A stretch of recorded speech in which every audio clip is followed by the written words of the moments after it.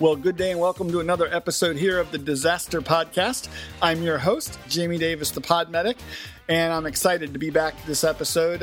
We've got a recurring guest, a good friend of the family here in the Disaster Podcast team, and we're excited to have him back joining us. But before we can introduce him, I must always consider and introduce my co-host, Sam Bradley. Hey, Sam.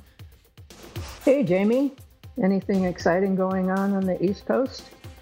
No, it's it's that dreary February, early March weather, I think, where we just have like rain and cold.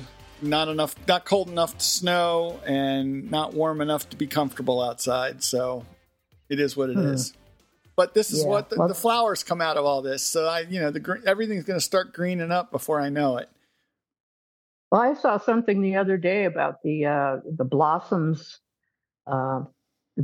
The pink ones, the blossoms coming out early this year. Oh, the cherry blossoms down in D.C.? Yeah. The cherry blossoms, yeah. That's what I was trying to say.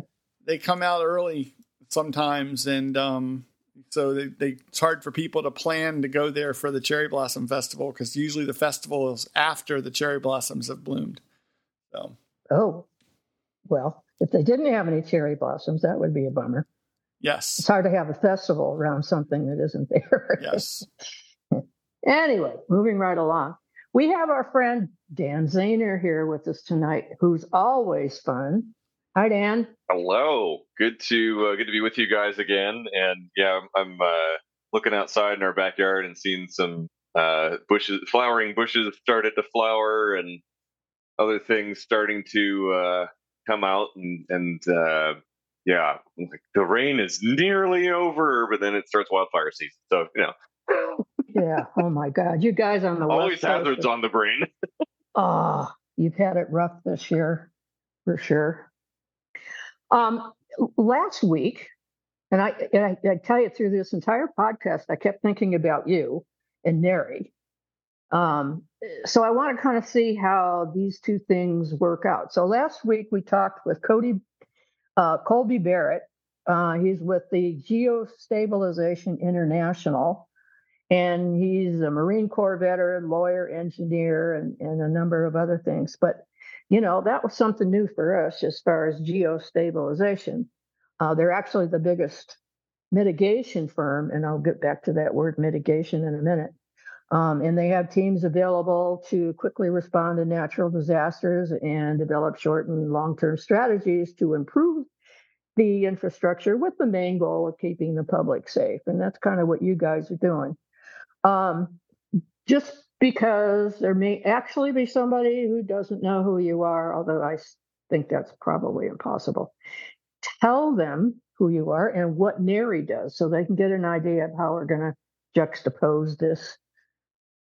Yeah, so NHERI is a very long acronym for Natural Hazards Engineering Research Infrastructure, and we're funded by the National Science Foundation to really study and bring to the world, like, how do hazards like hurricanes and earthquakes and coastal erosion and tsunami and things like that interact with the built environment, and how can we help our society be more resilient to these hazards? Because one of the things we like to say is there's no such thing as a natural disaster. It's actually just the intersection of a hazard with people living where the hazard happens.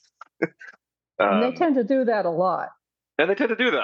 Yeah. So we take the scientific and engineering approach to it. And then one of the roles of the part of NHERI that I work for, the Network Coordination Office, is technology transfer. And so helping people like Colby and researchers who are interested in bringing what they're doing into practice, actually bring that research into the real world, like updating building codes and coming up with new technologies for mitigating hazard effects and things like that. And so that is a big part of our mission, is the broader impact of not just taking data just for data's sake, but taking data so that we can actually be more resilient as a society to all these hazards through new technology, new approaches, new building codes, stopping building in places where it tends to flood so often, things like that.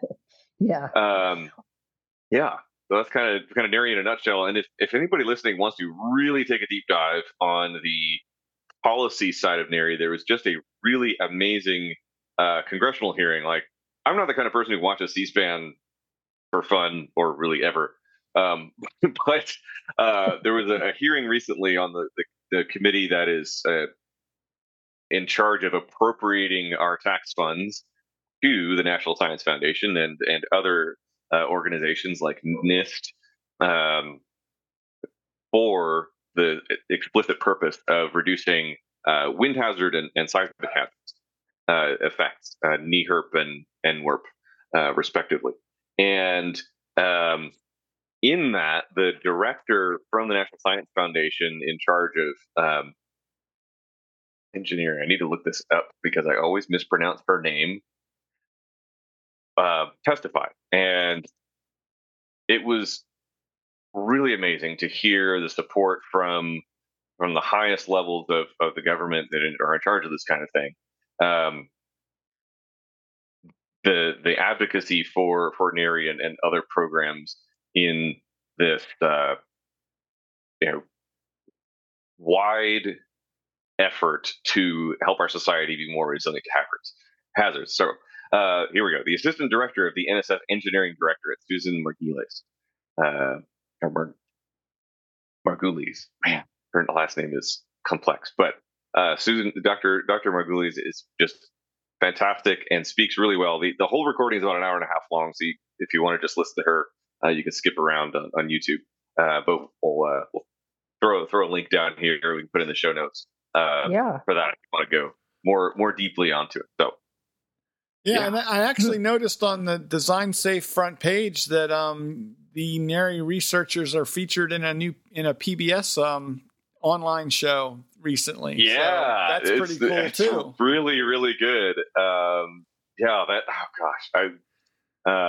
Home Diagnosis is the name of the show, I guess. Yeah, Home Diagnosis. It's all on YouTube as well. Or I think it would be airing on PBS soon if it's not already. But yeah, there are so many NHERI. I mean, every NHERI facility had the film crew come out, this husband and wife team who talk about emerging technologies in buildings and especially around homes, and talking about how we're working on helping people's houses and communities be more resilient to all hazards. So there's just tons of really cool stuff in that show. That sounds like very, very cool stuff. Well, you mentioned technologies, but Colby was also talking about they're bringing new technologies to the critical infrastructure and geohazard repair industries.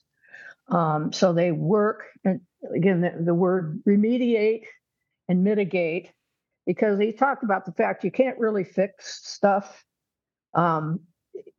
It's never 100% fixed, but mitigating it, getting past it, and you know that well, Dan, don't you?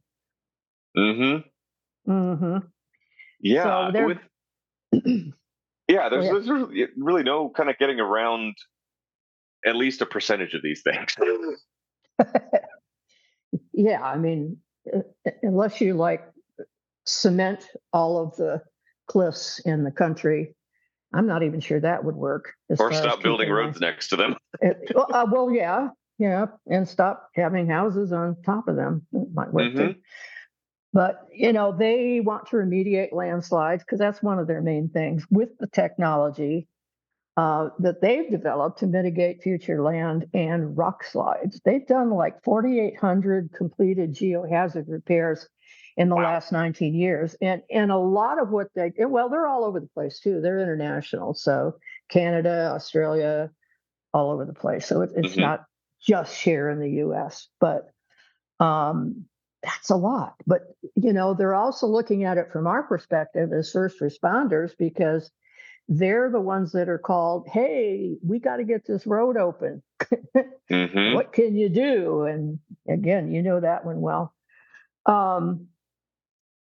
So slope stability or foundation problems are what they do, and they love doing it, apparently. They have a lot of fun with it. So looking at, I always think about homes in California right on the cliff where the ocean is, just kind of sliding down into the ocean every once in a while. Yep. Is that a problem with the structure, or is that a problem with where they put this home, or both? Yeah, I mean, in a situation like that, it's more on the decision of where to site home, and either through not fully understanding or willing to accept the risk of the potential hazards there. And that's a lot of what NHERI does is work to quantify and understand these different hazards so that we can make more informed decisions on where to site new homes, new pieces of infrastructure, things like that, and to the greatest extent practical, mitigate the ones that we've already built. Okay, that makes sense. So I'm envisioning that cliff as it's starting to come apart. And this was Jamie's most favorite part of that podcast. And I'm sort of trying to envision this. The soil nail launcher. Jamie, I'm going to let you have this one. Well, no, and it is an amazing piece of technology when you think about it. And I'm curious, if your earthquake simulators have ever tried to simulate stabilizing a hillside during an earthquake or prior to an earthquake or before aftershocks with soil nail launchers, because slamming 20-foot long pieces of steel pipe into a soil hillside to stabilize the erosion of the soil, I imagine would probably work for a lot of different things, not just water-caused landslides. Yeah, I would think. I'm looking through our data sets to see if we have anything. And actually, funnily enough, there was a presentation from a contractor and engineering firm to UT Austin, to Portland State, to Arizona State, about shoring up and sites and ground improvement and things like that. And one of the things they talked about was soil nail. So yeah, I don't think they've done testing with it, but we had industry people talking about it for sure. I could see you having fun with that. Yeah. There's all sorts of really interesting research that goes on in this space. Like there's not if this is actually for landslides or more liquefaction mitigation.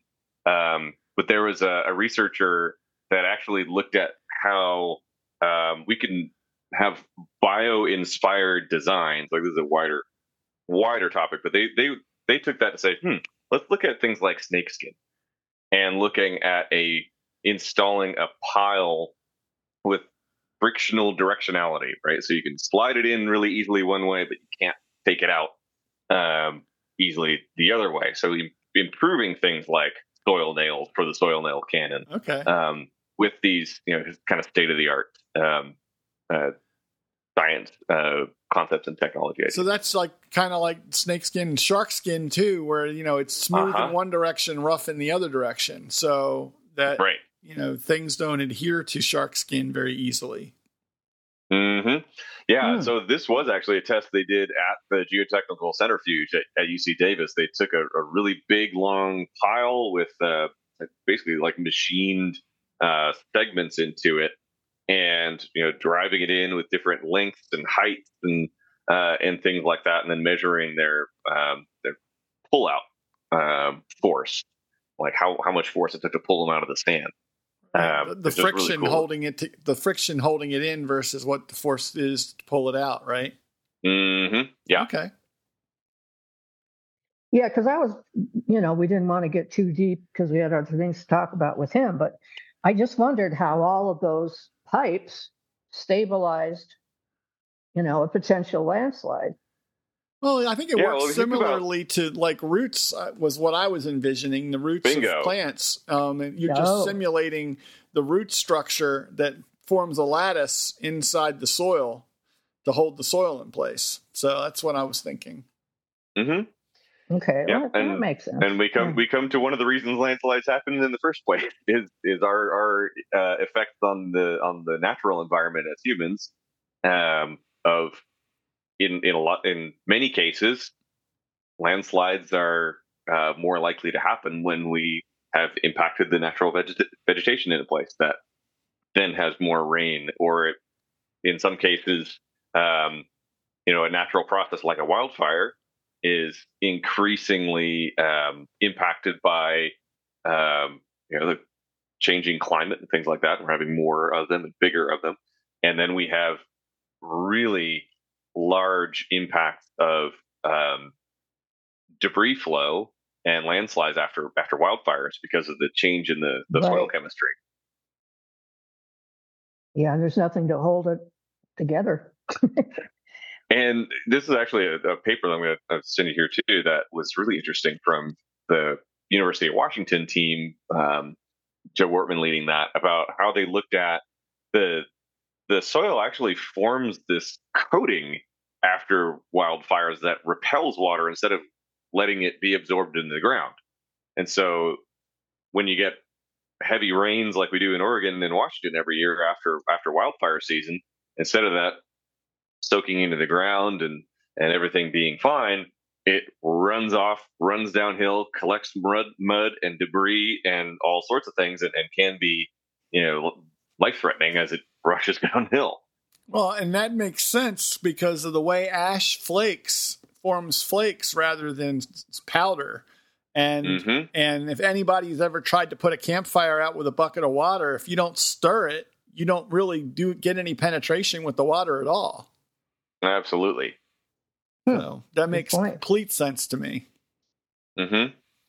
Yeah. So the really cool thing with things like this is that there's really smart people like Joe and the rest of the Rapid team looking at what happens after wildfires and how to improve things like landslide warning systems in Oregon and Washington, and looking at not just looking at weather conditions or things like that have produced landslides in the past, but accounting for the effect of fires and the size of the fire and how that happens. And so looking at not just data from California, because the climate, the geology, the vegetation is different from the Pacific Northwest, but really paying attention to the data that's present in the Pacific Northwest, and then informing early warning systems and things like that appropriately.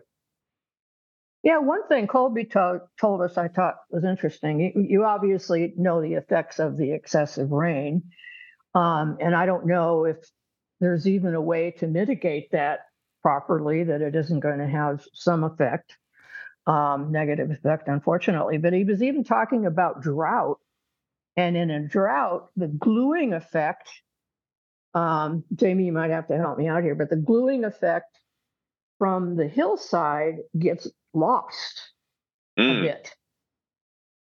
Jamie, because of the lack of moisture in the soil. Oh, that makes sense. Yeah, so that makes sense. Creates a problem as well. So whether you got excessive rainfall or drought, which California certainly has had both. Oh yeah.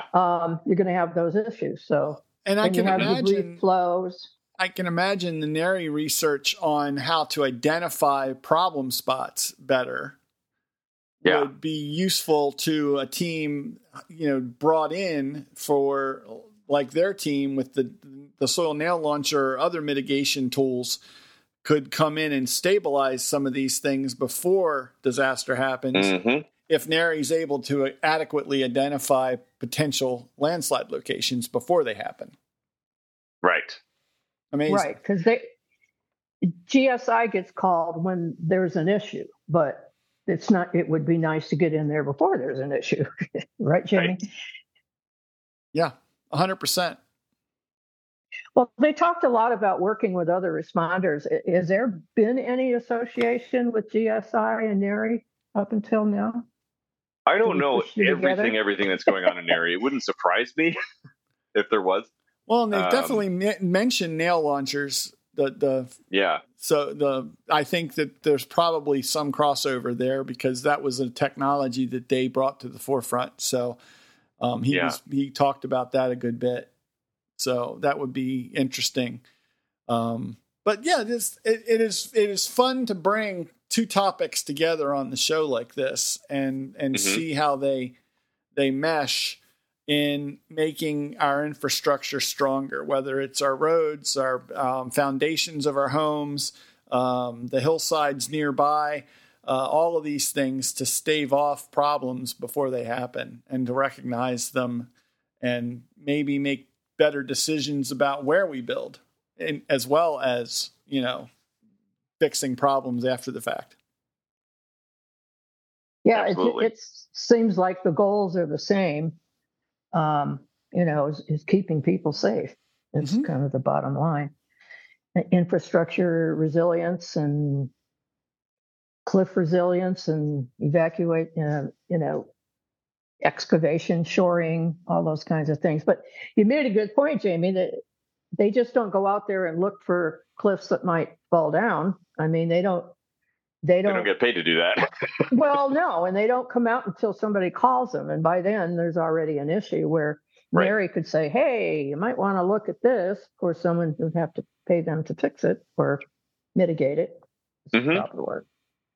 Right. And that's actually a really good example of how our outreach could even be improved of, finding the GSIs of the world that are usually called in for these mitigations and advocate for the data sets that our teams are putting out all the time. Say, hey, it's publicly available, freely available. It's anybody who wants to look at it can, and letting them know that that's a resource that they should check in on regularly and take advantage of. Yeah, and I'm going to obviously tell Colby that we did this follow-up because I mentioned you on his podcast. Yeah, and if Colby ever we all a lot of the NHERI facilities also partner with industry all the time to do research and to test things. And so if there's a way to collaborate, we can definitely introduce him to the folks at the Rapid or at the Geotechnical Centrifuge or folks like that might be interested in working together with them. And that'd be great. And you said something interesting, Dan, that I think we need to continually reiterate is that this data is freely available and out there for people to grab a hold of and look at anytime they want to, which is one of the things I think is the coolest part of NHERI is how accessible your data sets are. It's something I think you all should be very proud of. Yeah, and they go back quite a number of years now, even to pre-NHERI. There was another organization focused just on earthquakes called NHERI, and even those data sets are in our repository on the Design Safe website. And so you can go back all the way to 2006, 2007 for earthquake hazards, and then a little bit more recently, I think 2016 is when we started incorporating wind hazards into it. So there's just so much data there, and it's being updated all the time. There's tools like the HazMapper, which is really interesting. Like if you want to look at what a landslide looks like from a NHERI data set, you can. I'm looking at one now from Haines, Alaska.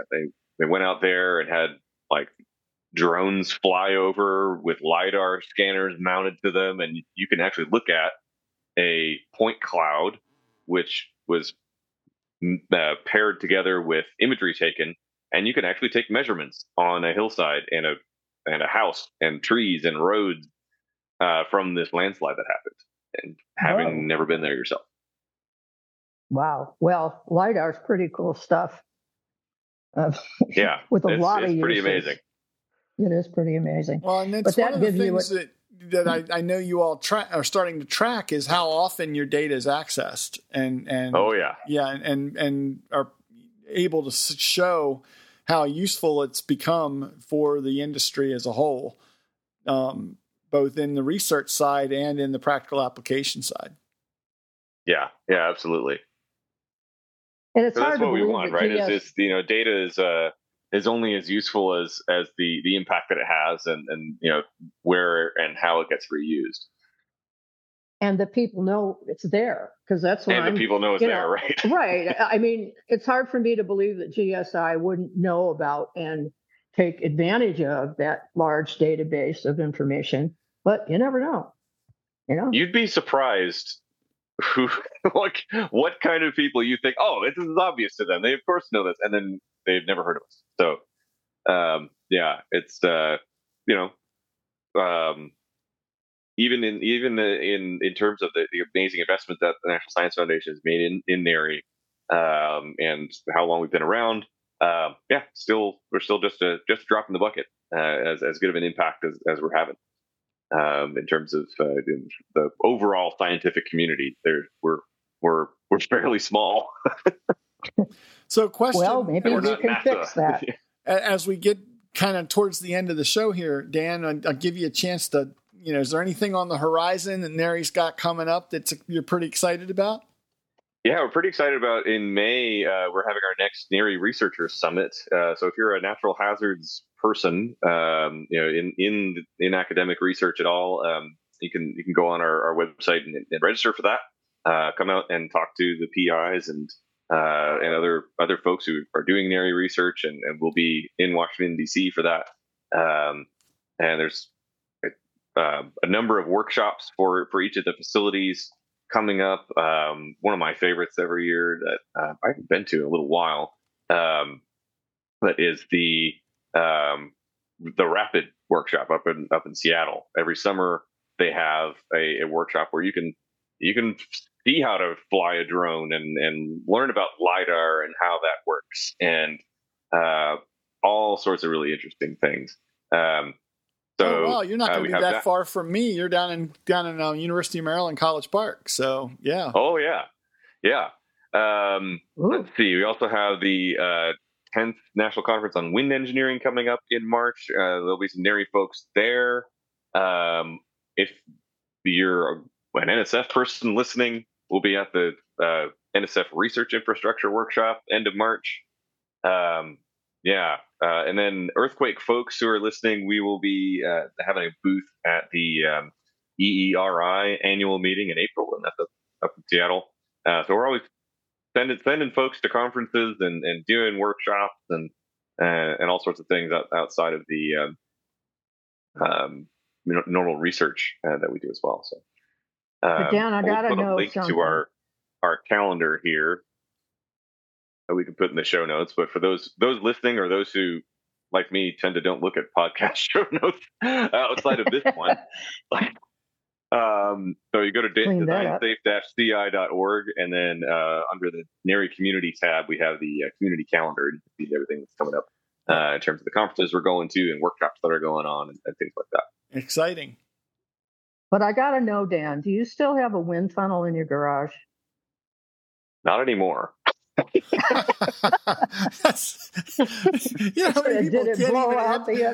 There are so many people who can't even answer "not anymore" to that question.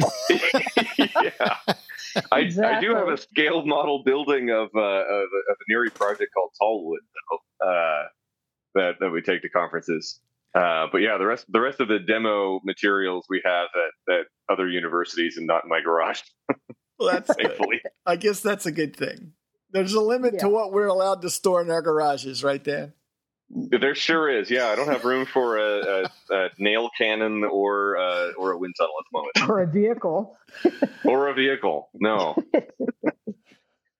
Well, Dan, thanks for coming on the show. We always appreciate having you, and we always appreciate hearing what NHERI's up to with their various research centers, and we'll definitely be watching out for opportunities to get you back on as the hurricane season ramps up here later this spring, and other situations like tornadoes and situations happen around the country. We'll definitely connect with you. Yeah, as always, we the times that we get to talk aren't always necessarily the most fun times for people in the world, but just highlights all the important work that people that we're involved with do, and how important that is. So, very grateful for the opportunity anytime we get to chat. And I want to thank the folks over at Paragon Medical Education Group for sponsoring the show. Dr. Joe couldn't be on the show tonight, but I want you to remember that they can provide a customizable training program that'll focus on the specific disaster issues that might face your community and help your responders be prepared for that once in a career incident so that they're better able to serve your community. So reach out to them at paragonmedicalgroup.com. And of course, you can also always connect with them over at disasterpodcast.com and at our Facebook group, Disaster Podcast Facebook group over on Facebook. So I will leave it at that. Sam, thanks for putting this together and bringing two great episodes together on one similar topic here. Yes, I thought that would be fun, and Dan always makes it fun. So there you go. We'll look for the next one with Mr. Dan. Thanks, Sam. Thanks, Jamie.